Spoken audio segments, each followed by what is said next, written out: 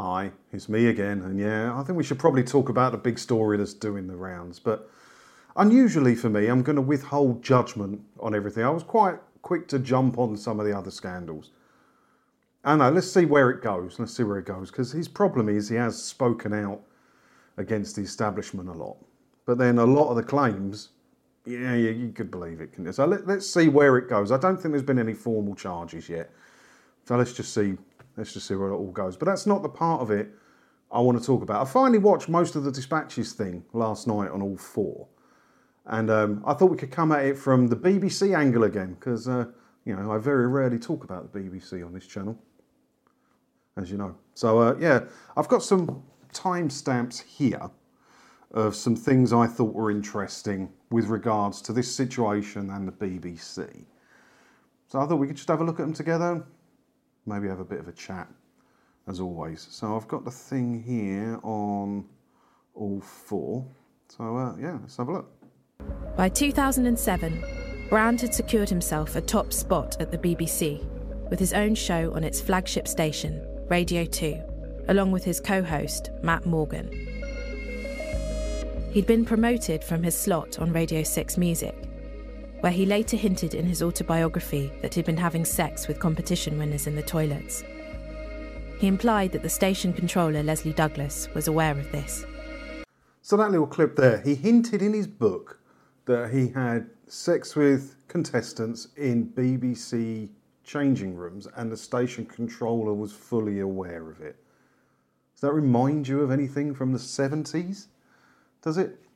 The BBC have got a history of turning a blind eye. Now, the BBC aren't alone in this. Obviously, Channel 4 and many other broadcasters and some movie sets and that are quite complicit in some of these allegations.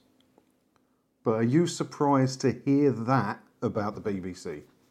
Because I'm not. The next one, 4907. Let's have a look. See, I made these last night and I'd had a couple of glasses of wine while I was watching this because I needed it. Where are we? It'd be very nice to meet you one day, Mr. Jimmy Savile, just, Well, if you've got a sister, you could meet me by bringing her along. I mean, I haven't got any sisters, but... I don't usually meet fellas, but if you've got a sister, that's okay. I've got a assistant called... Part of her job description is that anyone I demand she greets, meets, massages, she has to do it. She's very attractive, Jimmy. Well, that's a good start. What kind of start? You could send her along to do some research. Would you like her to wear anything in particular, Sir Jimmy? I'd actually prefer her to wear nothing. Right. So you want my assistant to meet you naked? Okay. Well, that's not going to be a problem. All right. Back then, Jimmy was alive. All the crimes against him hadn't fully come out in the open, but there was enough rumours around, especially at the BBC, apparently, that he was dodgy. And then the whole massages thing, that sounds a bit Epstein to me, that bit. I mean, the only saving grace there is Jimmy wouldn't have been interested in that woman anyway, because I doubt she was a minor if she was Russell Brand's assistant.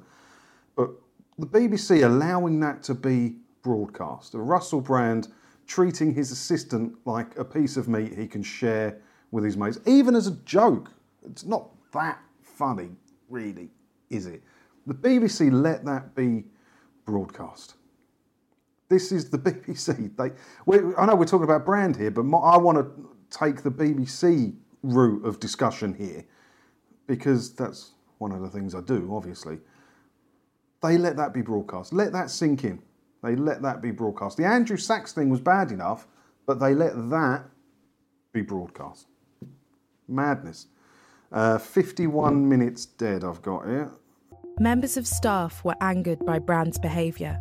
On one occasion, Brand exposed his genitals whilst urinating into a bottle.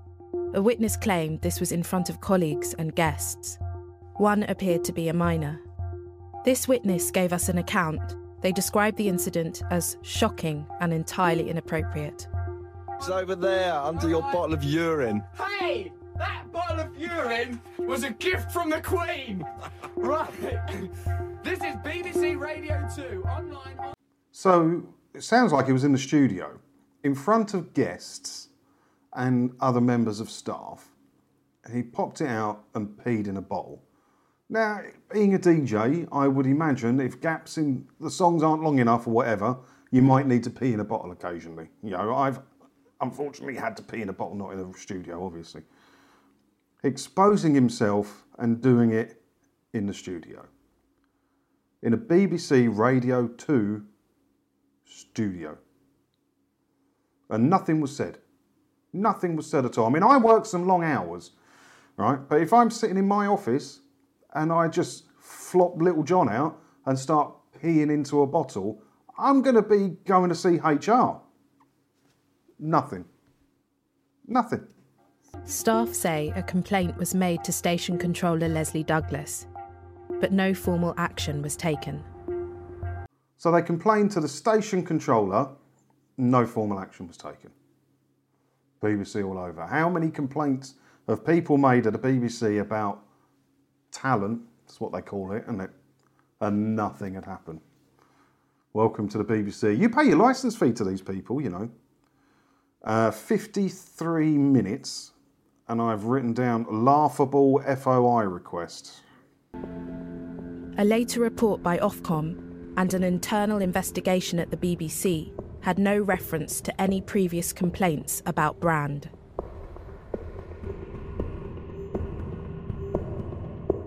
So it says a Freedom of Information request to the BBC was submitted for this film. The broadcaster was asked if complaints had been received about Brand.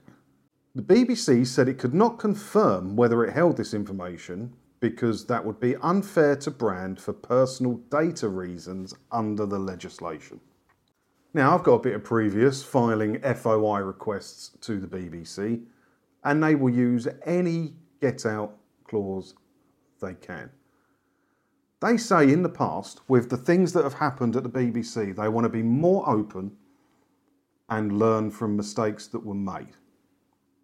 Let's be open then, BBC. Let's have a dig about. You were doing it. Who was that other DJ, the old one? What's his name? The old Radio 1 DJ. I forget his name now. Who was being investigated by the BBC not that long ago. It was like literally a couple of months ago, right? Tim Westwood. Come on, BBC. Honour some FOI requests. Do some digging. Be open and transparent and learn from your mistakes of the past. But you don't want to, do you? Next.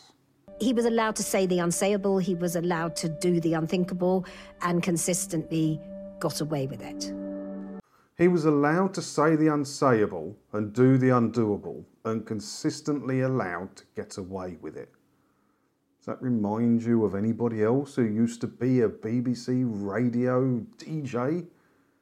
The BBC have learned nothing. They haven't changed. They are the same as they've always been, covering up for their own if it brings in viewers or /listeners. In October 2008, after Matt Morgan was no longer co-hosting, Brand and his guest Jonathan Ross called Fawlty Towers actor Andrew Sachs and left a message on his voicemail. Brand had previously been in a sexual relationship with Sachs's granddaughter. The granddaughter! Code red! I'm sorry, Mr. Fawlty. No BBC executive had listened to the pre-recorded show before it was broadcast. So they knew that Brand was a loose cannon and he had issues with his behaviour whilst broadcasting. And they let him and Jonathan Ross pre-record that show and it wasn't proofed at all. No executive, no one at the BBC pre-listened to that show. Even though they know that Brand was a loose cannon, no one at the BBC thought, yeah, we should probably listen to anything he does before it's broadcast. If it's live, you could understand how it could have happened. It still should have been shut off if it was live, but you could understand a bit more. That Andrew Sachs thing, which I never thought was funny, I remember it at the time and listening to it, and it's still available on YouTube and that, and just thinking, how is that on the BBC? You know, that's not even, you know, a YouTube channel joke, although you could see it on that. That would be a more suitable medium for it. But being broadcast on BBC Radio. And if it was done live and they let it go out, I'd still be cross that they didn't cut it off. They should have cut that off. That was pre-recorded and it was still broadcast. You pay your, well, hopefully you don't pay your licence fee to this organisation. They don't care. They just don't care.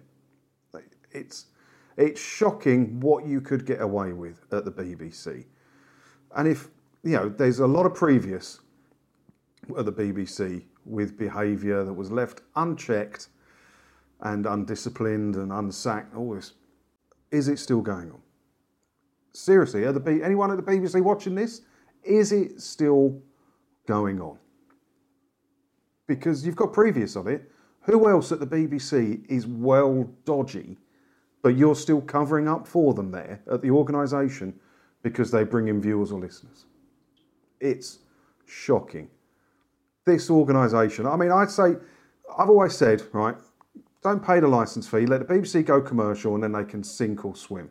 But I've also said that this organisation needs to be brought down completely and started again from scratch if they want to exist, because the culture there is just endemic through the whole thing of wastage and of this sort of thing.